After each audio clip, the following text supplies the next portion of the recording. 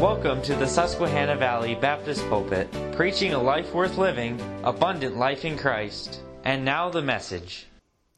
We're here in Ephesians chapter 5, and this has been our home for the better part of this summer on Sunday mornings that we have addressed these passages. Last week, we really moved down to the 20s, 22, 23, into that area. And this morning, we're going to really take our text from verse number 25. Husbands, love your wives, even as Christ also loved the church and gave himself for it. And this morning, I really want to talk about love. Next week, Lord willing, we'll theme right off of this and talk more about the role of the husband. But this morning, I think it's imperative for you and I to focus on this particular word in verse 25, love. That's the indicative here. That's the imperative. Husbands, love your wives. Now, if you could just imagine with me for a moment, I want to ask you a question. Can you imagine investing your time and resources into a lifelong commitment with only a possibility of about a 40 or 50, perhaps a 60% chance of success? Imagine it this way. Can you imagine going out tomorrow, brand new car, you're going to get a brand new car, and you're going to get that new car smell, and they're going to give you new floor mats, and you're going to get whatever your favorite brand is. You're going to get a GM or a Ford or a Toyota or Honda. You pick it out. And you're going to get that car. Maybe it's a Lamborghini. Maybe it's a custom wood car. For whatever you do with that, you just got to get a check for termites regularly. But you're going to get all this done. Can you imagine that you sunk tens of thousands of dollars in that vehicle? Got all the bells and whistles that your heart could desire. And with less than 5 years, it failed on you. Can you imagine that? Can you imagine your willingness to go and invest your time, hopes, dreams, aspirations in purchasing this car, knowing before you purchased it, it likely wasn't going to last you 5 years? Now, if that was all new cars, would you be inclined to buy new cars? Probably not. Yeah, the reality is that's why you have so much today as it relates questioning what we would consider as the traditional means of marriage. That's why there's a generation today that really could care less about marriage. No more than you'd really care about buying a car if you knew going into it was going to cost tens of thousands of dollars, and then it was only going to last you far less than you had hoped it would last. No wonder there would be such cynicism that one would have towards marriage. Yet that does seem to be the statistics. In fact, when you look at the recent polls regarding divorce rates, you'll note that it hovers somewhere around that 45% mark in an overarching thought process. About 45%, approximately 50% of marriages in a general theme ended where they thought they would never be. Now, I know that there's always some goofball that gets married and doesn't really care how it works out. But generally speaking, I've met very few of them in life. I've met many a young couple, enamored with, and many an older couple too, enamored with each other, delighted by one another's presence, like each other, profess their love one to another, and excited about marriage and the hope of what it would mean to their lives. That's usually the way people move into a marriage in our society. Yet the reality is there's a high number of marriages that do not end up as one would have hoped. It's interesting in the study that was taken in 2014. They said nominal Christians, that's people that name the name of Christ, but nominal, you might see them on C&E, Christmas and Easter. That's what nominal means.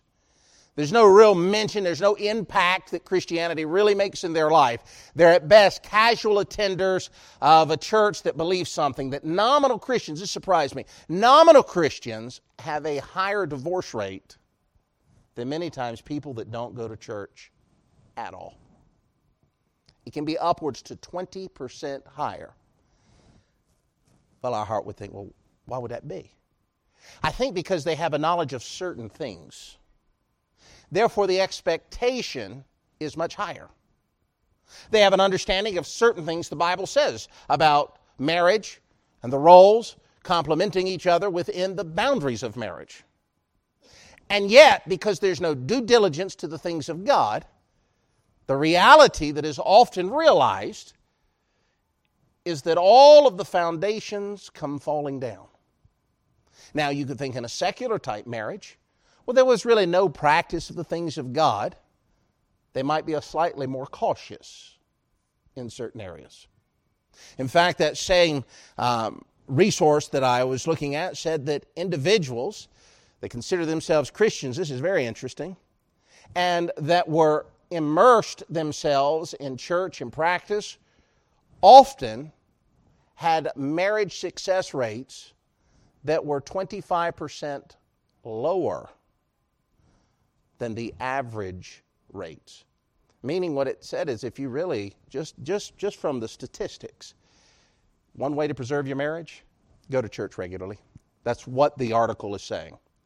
Just the presence of being active in the belief system, and they're not dividing everything up, just being present in the belief system enough to go to church and participate in ministry, that alone preserved more marriages than any other singular thing that could possibly be had.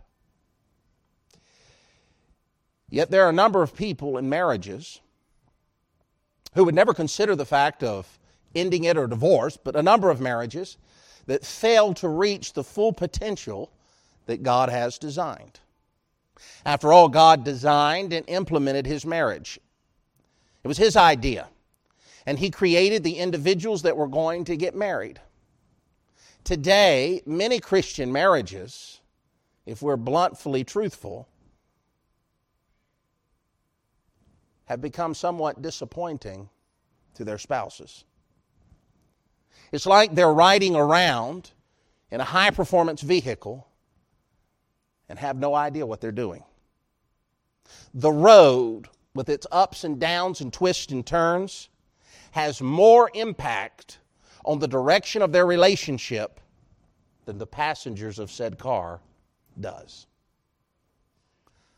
I think that's a hard but real fact. That there are many marriages, people that have been married 5, 10, 15, 20, 25, 30. I've even met folks 50 years of marriage. And the determination of whether or not they're satisfied with their marriage is really whatever happens to be going on that day. If they're going on the right road, things seem to be going well.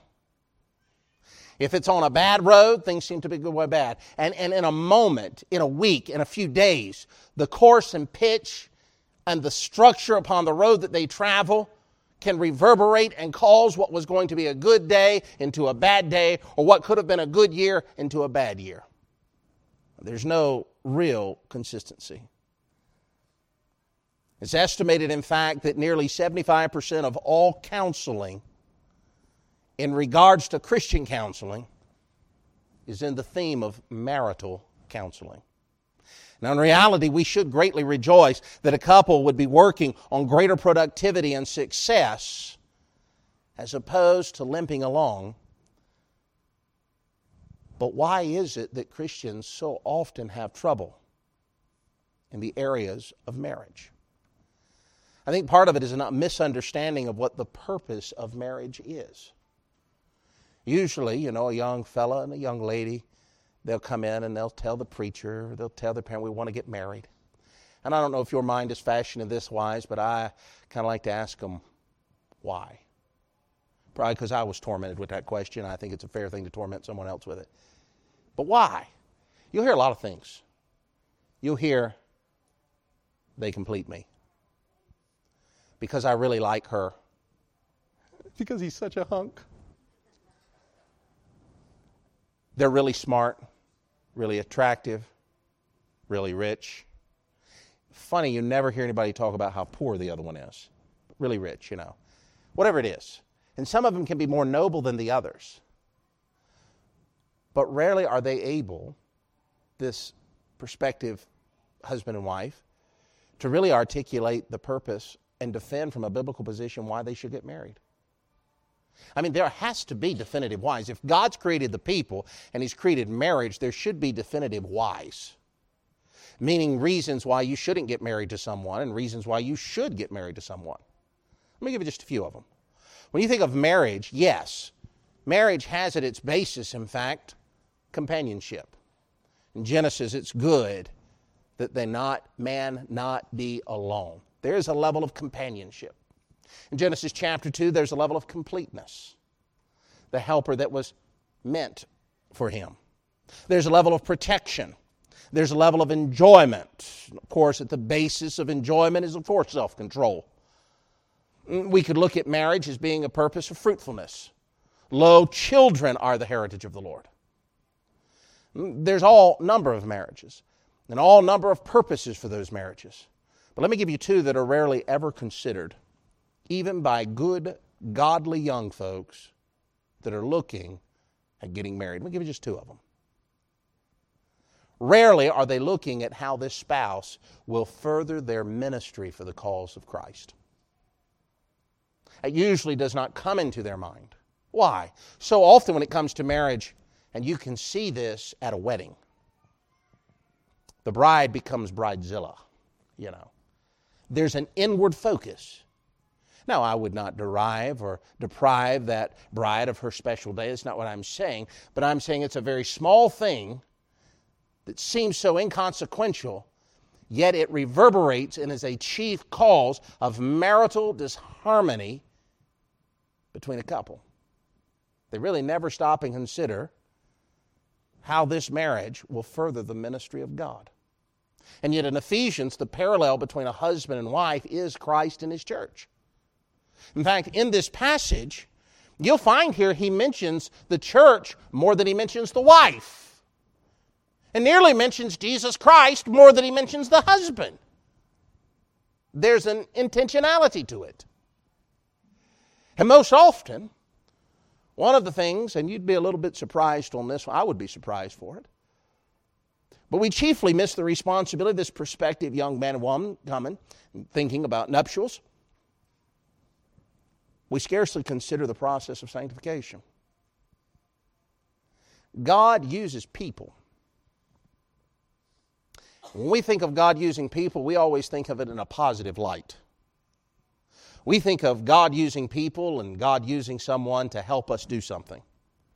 Or God using someone to help us provide for something. Or we think of it in that light. But the reality is, oftentimes husband and wives, unknowingly to each other, are God's minister in the process of sanctification. In Romans chapter 8, a great treatise on the Holy Spirit and the believer, we're often familiar with Romans 8:28. All things work together for the good of them that love God. But the context is not your happiness. The context is actually your suffering. Suffering is a chief means that God uses in the life of a believer to shape and to hone them into the image of His dear Son. And sometimes God allows a wife and a husband in regards to marriage to sharpen one another. We have no problem with that in the context of Proverbs. As iron sharpeneth iron, so a man sharpeneth the countenance of his friend. Too often the reality of my husband or my wife does not conform to how I wish them to. We're at odds. And a believer, if you've got two believers and they're walking in the Spirit of God, really what we ought to look at it is God might be using them in our life to shape us and mold us and sharpen us. And yet we resort to the baser parts of our heart. Frustration, rebellion, anger, etc. I think another reason why so many times marriage is to be brought along in the sense of edifying one another and encouragement, not only because of misunderstanding of the purpose of marriage, but sometimes there's just no ability to handle personal conflict. The Proverbs says, it's better to dwell in the corner of a rooftop than a broad house with a brawling woman. You know, looking at that, you could take the emphasis that really She's upset about something, I'm just going to run away. You know that never fixes anything. What it does is it just covers up something. And eventually that rug, so full of the stuff that's been swept under it, is unavoidable for anyone to miss. So sometimes it's a matter of not being able to handle conflict. Sometimes it's infidelity, both real and digital. Oftentimes, it's just blatant selfishness. Look here, you're in Ephesians 5. I haven't got to the text yet, but look in verse 29. I'll speak on this next week, maybe. In chapter 5, verse 29. For no man ever yet hateth his own. If you write in your Bible, you circle that and put my number one problem in my marriage. That's really what it is. Selfishness drives at us so often. He wants what he wants, she wants what she wants, and never the two shall e'er meet. Selfishness is often at the center focus. It causes disruption to the harmony of marriages. And of course, all of these challenges are on top of all that life can bring. In addition to all of a misunderstanding of the purpose, an inability to handle the conflict, infidelity, and all of that, you've got to add in all of life's challenges, sickness, financial pressures, children, employment, communication differences, personality differences, cultural differences, likes, dislikes, and coupling that all together. In fact, as we said a moment ago, many marriages start out literally going the wrong direction out of the gate. Marriage is focused on them. He is so happy to have what he really wants, and she is so thrilled to have what she really wants, and somehow if we want something bad enough, our love will pay the rent. And it will be okay because I want him and he wants me, and what we want, we're going to get. And the natural result of selfishness always causes problems to arise. And too often, when marriages reach the point of where the self is unfulfilled, the husband and the wife begin to seek shelter from each other. And you listen closely to this. They've built a relationship on self instead of the Savior. And as long as they're both having some level of fulfillment, things are placid. But then you reach that junction in the road where there's a breach in fulfillment. A stressor, if you want to call it. Something happens where one party, or maybe both, aren't getting out of the marriage what they want. Well, that would never happen. You're right. That would never happen. There's no such thing as a no-fault divorce. And to prevent it, they say, well, we just got to stay together. And they begin to put shelters in place. They're interesting-looking shelters. Sometimes it's the shelter of travel. Sometimes it's the shelter of education. They'll both go back to school, or he'll go back to school, or she'll go here. Sometimes it's the shelter of shopping, the shelter of sports, the shelter of TV, the shelter of sin, the shelter of busyness, the shelter of finding other people. And that list goes on and on and on. When a spouse within a marriage fully exhibits the desire to embrace these shelters and selfishness as opposed to worship the God of gods, trouble is not on the horizon. Trouble is in the camp. The opposite of selfishness, as revealed here in Scripture, really is love. In fact, if you wanted to look at this, when you think of love, if someone was to ask you what's the opposite of love, we would often say hate. But really, the opposite of love is self-love. John chapter 13 says, greater love hath no man than this, than a man would do what? Lay down his life for his friends. So look here at our text. Really the theme of our message this morning. It says in verse 25, husbands, love your wife. Now, if we were to stop there, There would seem to be nothing to really comment on, nothing to really exegete, nothing to really expound upon. Everyone would just say, amen. Yes, husbands need to love their wives. We can close our Bibles and go home. But there is a great question that needs to be discovered, and that is this: what does it mean, love? I mean, love rivals only the word friend.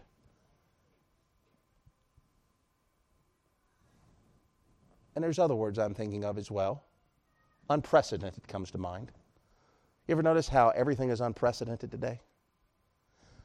This is a side note. I'll get back into unprecedented temperatures, unprecedented division, unprecedented recession, unprecedented wealth, unprecedented threats. You ever note that? That word's used all the time. Anyway, other words that are used all the time: love and friend. And we use that in social media all the time. My friends, I have 10,967 friends. You do. What are their birth dates? Social media will tell me. What if they lied? But love is an overused word all the time. Think about it. You can turn on a local show, an HD TV show, Harm Gardens and spending lots of money. You could turn that on and you'll hear, I just love this paint. You would die for the paint.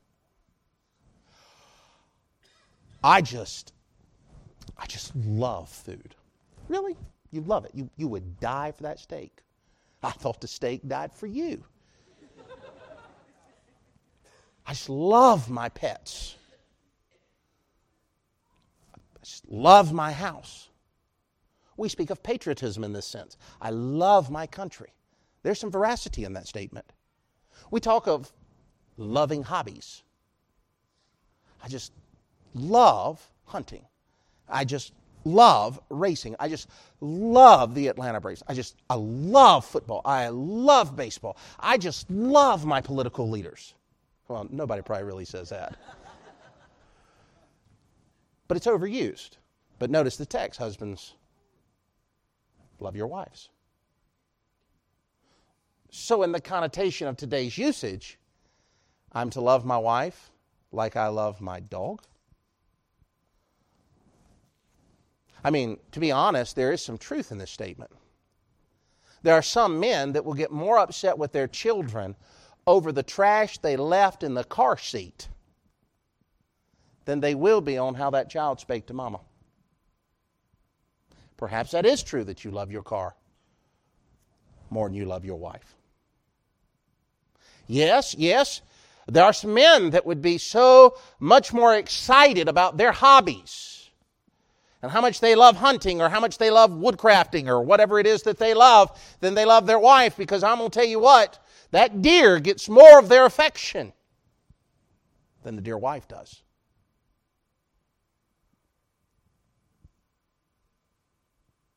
That hobby often gets more sacrifice, more thoughtfulness, more. I know that this is not hunting season, so I'm going to take a little liberty here. There's a lot of fellas going to go hunting here in November, and they'll start thinking about it early on. And they'll start thinking about sighting in their rifle. And they'll start thinking about what they need to take with them. And they'll think in advance enough to request off from work. And they'll think in advance enough to go and seek out that special place where all the deer congregate to. And they'll think about that special tree and the special deer stand and how they need things for that deer stand and how they really just need to get the right stuff in there. And they'll think about equipment that they have to replace, and they give all this consideration. But when's my wife's birthday again? When's that anniversary date? How dare she remind me of that? Maybe it is true that some love their wife just like or less than they love their husbands or love their hobbies. But to really understand what this word means, because this is a command, it's important for us to know, and I think it's important to take just a few moments and talk about what it isn't. Let me give you here maybe half a dozen things of what biblical love isn't. In fact, turn over to 1 Corinthians. Keep your place, but look at 1 Corinthians. So let's look at some things that is often mistaken for love, but really isn't love at all. I want you to look at 1 Corinthians chapter 13. Now, this is really the great gift that God has given to every child of God. One of the marks of every believer is the fruit of the Spirit. And the fruit of the Spirit is love, joy, peace. Peter commands that this be, 1 Peter chapter 4 commands that this gift of love, that is the response of the indwelling of the Spirit of God in one's life, be ever present. He calls it a fervent charity in 1 Peter chapter 4. Paul admonishes the believers to love one another. John says it's the mark of discipleship. By this shall all men know that you are my disciples, that you have love one to another. So let's get some descriptions of what love isn't. Note, if you will, in 1 Corinthians chapter 13 and verse 1, though I speak with the tongues of men and angels and have not charity, I am become as a sounding brass or a tinkling cymbal. I'll pause there a moment. I want you to note that first phrase. Though I speak with the tongues of men. You know what love is, biblical love? Biblical love is not the giving of loving expressions and pet names. Just because you call her cutie pie and she calls you honey bun is not the same thing as biblical love. One of my favorite pet name stories to tell, in the 1780s, Kings Mountain, North Carolina, the Patriots crossed the Smoky Mountains, and Cornwallis and company were at Kings Mountain, right there on the Carolina line. And it was loaded with Tories and Whigs, Americans. There was one British subject. All the rest were American colonists. He was a colonel. And he was a foul-mouthed man. And he would swear how there was no God in heaven or man on earth that was going to move him from this mountain. We're going to entrench here. We're going to fortify. We're going to hold these southern colonies from King George. And in those days, men didn't have 4,000 guns, you know. They just had one. But they would often give it an endearing name. Sometimes they'd name it after their wife. That's why some people have a gun. They'd call it Old Bessie. Well, this old patriot called his Hot Lips. I'm not. This is historically stuff. And he pulled up his musket, and he saw that one British dragoon waving that sword, giving commands. And he said into his musket rifle, he said, "Let's see what Hot Lips can do." And that colonel was right. Man's remains are still on Kings Mountain, North Carolina. Shot and killed him. Pet names aren't the same thing as biblical love. Though I speak with the tongues of men and angels, that's not love.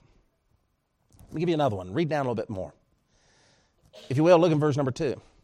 Though I have the gift of prophecy and understand all mysteries and all knowledge, and though I have all faith so that I could remove mountains and have not charity, I'm nothing.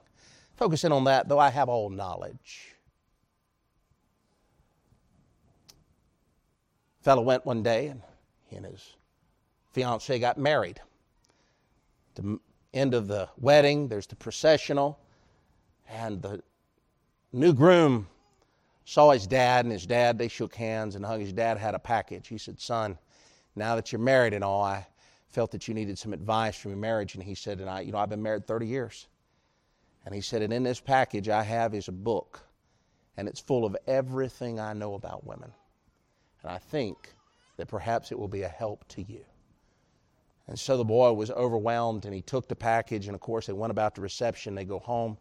The fellow gets home, and they've opened many of the gifts that people brought to him at the reception and such, and the wife has gone up to bed, and there stands the groom, and he opened that book, and he coveted his time. He's going to read it. It's a real thick one. And lo and behold, he opened it, and the first several pages were blank, and he looked at the last several pages, and they were blank, and looked, and this was a 500-page book with nothing but blank pages. Everything his dad learned about women. What I'm saying by great knowledge is not the same thing as love. You can know a lot of things about somebody. It doesn't mean you love them.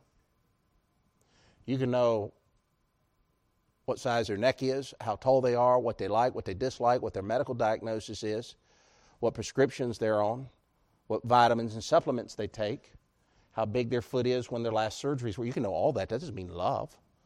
Federal government knows all that about you. Anyway, it doesn't mean they love you.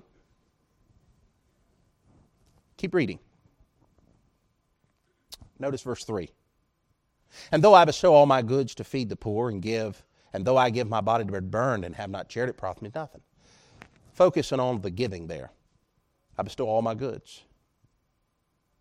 I give my body to be burned. I would submit to you that kind actions and even great sacrifices are not the same thing as love. Granted, it can be a token and a picture of. I heard a fellow recently. He talked about being on a podcast. Said he was a self-made man. And he's kind of full of himself, and he married a woman. She was a self-made woman, and they had a series of children. And he said early in life, he's an actor in Hollywood. He said early in life, I decided that we're going to have everything that our parents didn't give us, and we're going to give it to our children. And he said, we were going to really strive, and we felt that though with great enough success and gift and such and so forth, our children could really amount to something that'd be harmony and peace. And he said, we combined our incomes and went out and built a great big house. He said, we opened doors for our children so that at a young age they could all have anything they wanted for. And he said, you know what I learned after about 3 years? You can't buy happiness. But I tried to. Things don't equal love. Why, there's many a lady that's bejeweled by a fella that's her husband, and that's just peace offerings, not genuine love. Draw your eyes to verse 5. Doth not behave itself unseemly. Seeketh not her own, is not easily provoked, thinketh no evil. Let me say this. Biblical love, really two things here. Biblical love is not the same thing as a need and a desire. In fact, sometimes you'll hear some person and they'll talk about how bad they need their spouse. I need my wife. I need my wife.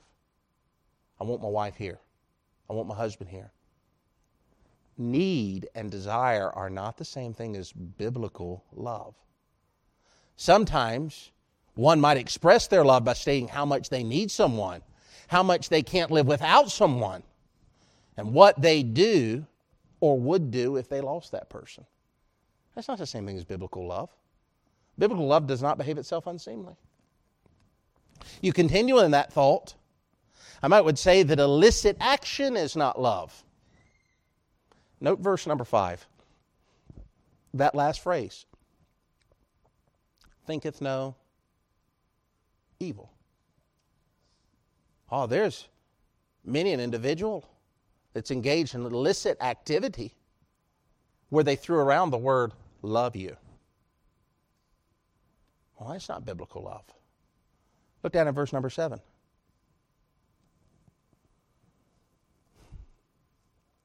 It beareth all things, believeth all things, hopeth all things, and endureth all things.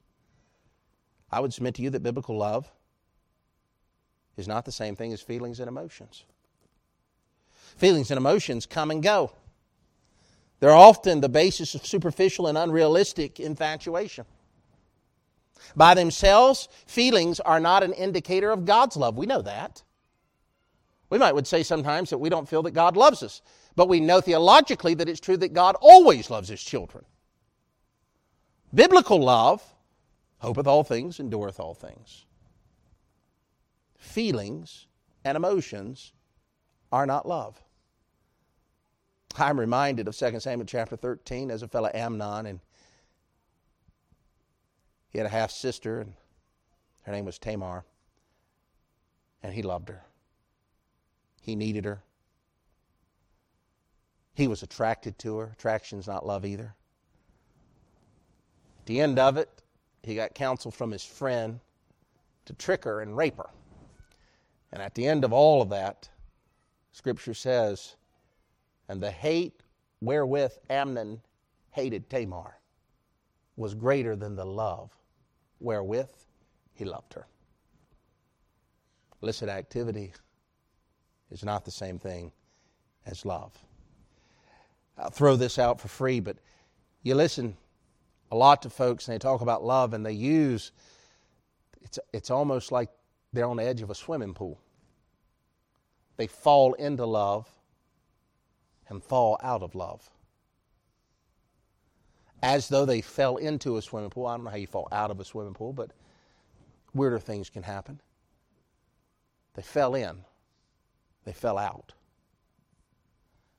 And they'll come seeking help and say, I just don't love her. She doesn't love me anymore.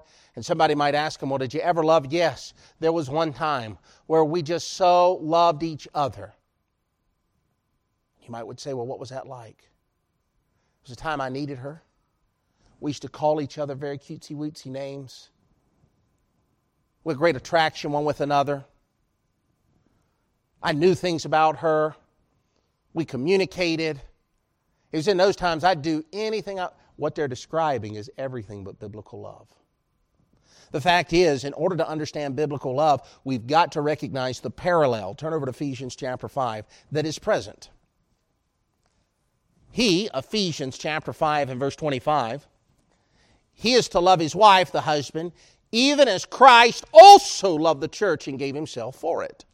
Biblical love is seen and understood and therefore obeyed by examining God's love for his believers. In 1 John chapter 4, turn over to 1 John chapter 4.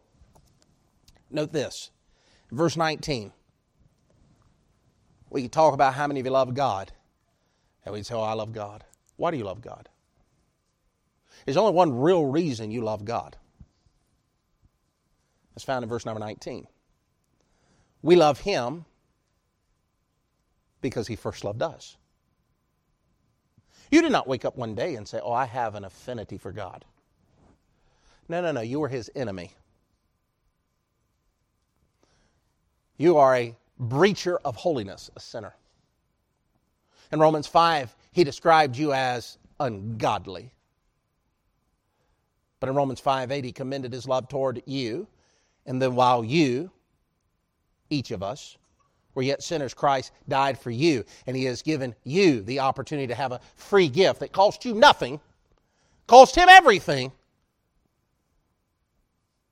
and benefits you greatly. In fact, in a great sense, that's what love is. Let me give you some descriptions of Christ's love. And I'll move quickly through this. 1 John chapter 4, you're there. Look at verse number 9. In this was manifested the love of God toward us, because that God sent His only begotten Son into the world that we might live through Him. Herein is love, not that we love God, but that He loved us and sent His Son to be the propitiation for our sins. The word propitiation, it refers to the mercy seat. It's the payment. It's the reconciliation. It's that thing which pleases God the Father. He paid our sin debt. I know the next verse. Beloved, if God so loved us, we ought also to love one another. No man hath seen God at any time. If we love one another, God dwelleth in us, and His love is perfected in us. Hereby know we that we dwell in Him, and He in us, because He hath given us of His Spirit. Then all the way down in verse number 19, we love Him because He first loved us. With note, biblical love. Focus on these things. Biblical love isn't feelings. It's not an activity. It's not knowledge. It's none of those things. But biblical love is always enacted by someone. And here, biblical love is enacted by God. Biblical love is never something that is earned. If biblical love can be earned, you and I are in sad states. Because that would have meant that I did something in which to endear myself to God's holiness and His righteousness. Only the opposite of that is true. I did everything to appeal to His judgment upon me. God enacted love. I did not earn it. Oh, how many men might say of that? I just don't love her anymore. Why? Because she. Somewhere around the line you interpreted love in a sensual, fleshly, worldly sense, not in a biblical sense. A biblical sense has nothing to do with earning love. Biblical love is enacting. It's a commitment of the mind and of the heart and of the will. It is a choice that is made, not a feeling that is felt. God commended. He enacted. He made a divine, holy choice in times past regarding you and I. He chose to love you. Biblical love is always a choice. Think of the gospel. I don't understand this, but God would have me love my enemies. I'm always amazed at that. Someone would say regarding, well, I don't love him, I don't love her anymore. Because in the Scriptures, Titus chapter 2, Ephesians chapter 5, both are commanded to love. Husband and wife commanded to love one another. And sadly, sometimes, and God's people are commanded to love one another. But sadly, sometimes it's easier for us to love the heathen than to love each other. You know what that is? In all caps, that's S-A-D. That is sad. That is pathetic. I think of maybe Proverbs chapter 7. Old fellow's talking to his son. He said, why wilt thou embrace the love of a strange woman? Oh, what a terrible travesty. Biblical love is always enacted. I'll give you a second thing about love biblically. Biblically, love is always enunciated. It's important. I love her, but I don't really need to tell her. Then you don't really love her. Says who? Says God. God didn't just say to you, I've commended my love towards you, and that while you're a sinner, I've died for you. Now, shut up and go about your life. You ought to know enough that I love you. Now, His replete in the expression of His love to you and I.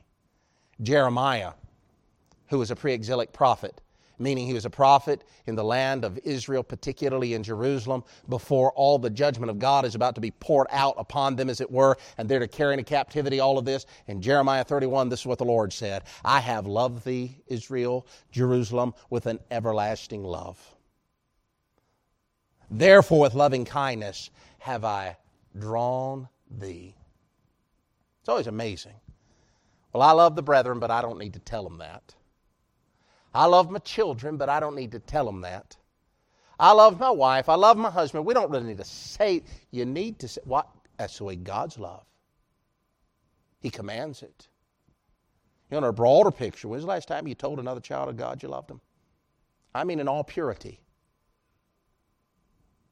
I promise you, sometimes the world has better manners without the imperatives of Scriptures than some believers do. It's enunciated. The third thing about the love of Christ is this, it's enduring. 1 Corinthians chapter 13, he talks about this, charity never fails. Listen to this. Listen to this. Now abideth faith, hope, charity. Faith, the expression of belief in the truest portions of Scriptures. Faith. The Lord said of faith, if you have great faith, you can move mountains. Without faith, it's impossible to please God. Hope, that's your expectation of the promises of God. And charity, that's the love of God that dwells within you and that ought to permeate every aspect of my life. And Paul said, now, the greatest of these is, oh, well, want to be doctrinally right? Yes, we do. But I don't want to lose the love of God. Go ask the Ephesian church about that. Doctrinally sound. Stood. Had hope in the promises of God. But do you remember the condemnation against them? They had left that first love. Biblical love is enduring. It's enduring. Number 4, biblical love is evidenced. It is evidenced. What do you mean? It's demonstrated. It's demonstrated. Theologically, I think about the demonstration of Calvary. The old saying, you know how much the Lord loves you? Hands spread wide, enough to die for. The love of Christ was demonstrated. So you and I, if we would love our husbands, and if the wives would, if we would love our wives, and if the wife would love her husband, it should be demonstrated. Acts of kindness. There's evidence of that love. Number 5, the biblical love is extolled in sacrifices. In John chapter 10, the good shepherd giveth his life for his sheep. We live in such a self-centered world. In fact, let me read you a passage just considering that over in 2 Timothy. Listen, chapter 3. This is what he says here. Last days perilous times shall come, for men shall be lovers of their own selves, covetous, proud, blasphemers, disobedient to parents, unthankful, unholy. We live in a world that's all about self. Biblical love is extolled in sacrifices. Biblical love is extraordinary. It's extraordinary in that it's not based on performance. I think of the 103rd Psalm, particularly verses 8, 9, 10. The Lord knoweth our frame, that we are but dust. Talks about as far as the east is from the west, so far as he removed the transgression from us. And then he begins to speak about his loving kindness. You know, when we look at the love of God and we compare it to the imperative command here in Ephesians chapter 5, that we are to, husbands, love your wives, that love ought to be extraordinary. It's not based on performance. It does not say, husbands, love your wife as long as they submit unto their husband. Now, I realize that's treading on deep water. It's not conditional. By the way, neither is God's love for you. It's not conditional, is it? Does God still love you when you're disobedient to Him? Some time ago I was talking to someone, and we're talking in this general theme of marriage. And I asked a question. I said, well, what are you going to do if your dear wife doesn't do what you want her to do? What are you going to do? There's no answer to that question. What are you going to do when you say, honey, I really don't want you to do that? And she says, do you have a hammer? And you say, yes, I have a hammer. Go pound sand. What are you going to do? Now, if I tell my child, because that's what I call mine, child, go pick up your room. And my little child comes to me and says, Daddy, you got a hammer? We're going to have a whole different conversation.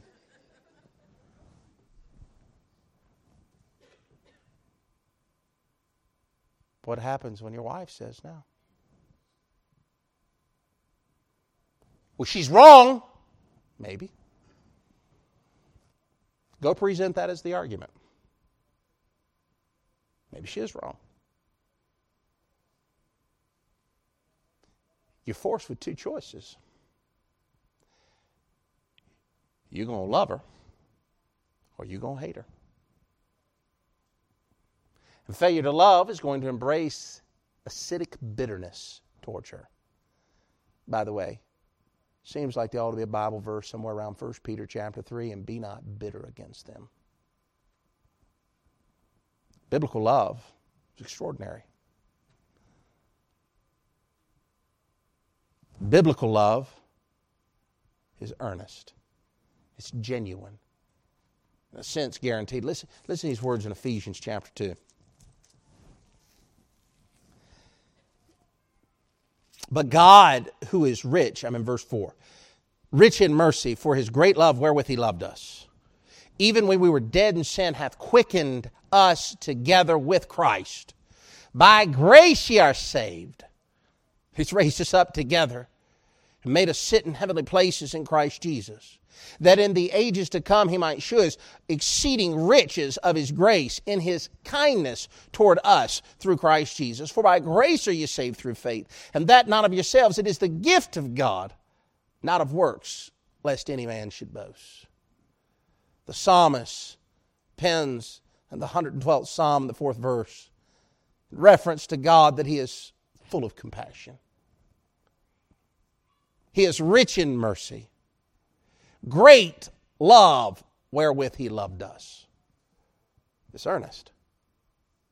It's enduring. It's evidence. It's extolled. It's extraordinary. Now, when you compare that to the love wherewith someone might say, I love my car, it isn't the same thing, isn't it?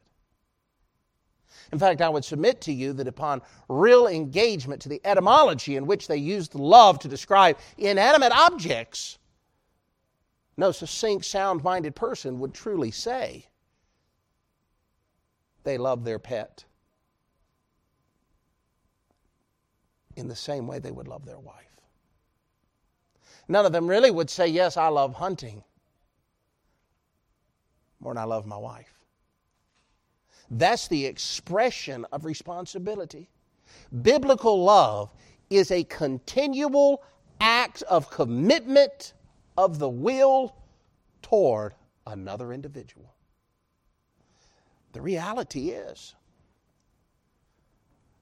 to every child of God, they have the indwelling of the Spirit of God, and therefore there is no other saved person that you and I can legitimately proclaim we can't love. That's what that means. To say that there's a saved individual that I cannot love, remove the marital thoughts for a moment. To say that there is another believer that I cannot love is to say that God's power in me is inferior to my need, which is not in keeping with the Word of God. Too often really is we don't want to fight our flesh over this. And so therefore, when a personality comes across our way, or someone's likes or dislikes comes our way, or something somebody said comes our way, or how they responded comes our way, and that irritant comes, rather than dealing with it with a godly mindset, we allow the human nature to take over, and bitterness begins to happen in life, and it roots and manifests itself with ever evil fruit. To a greater level, that's exactly what happens in many marriages. Husbands, love your wife. But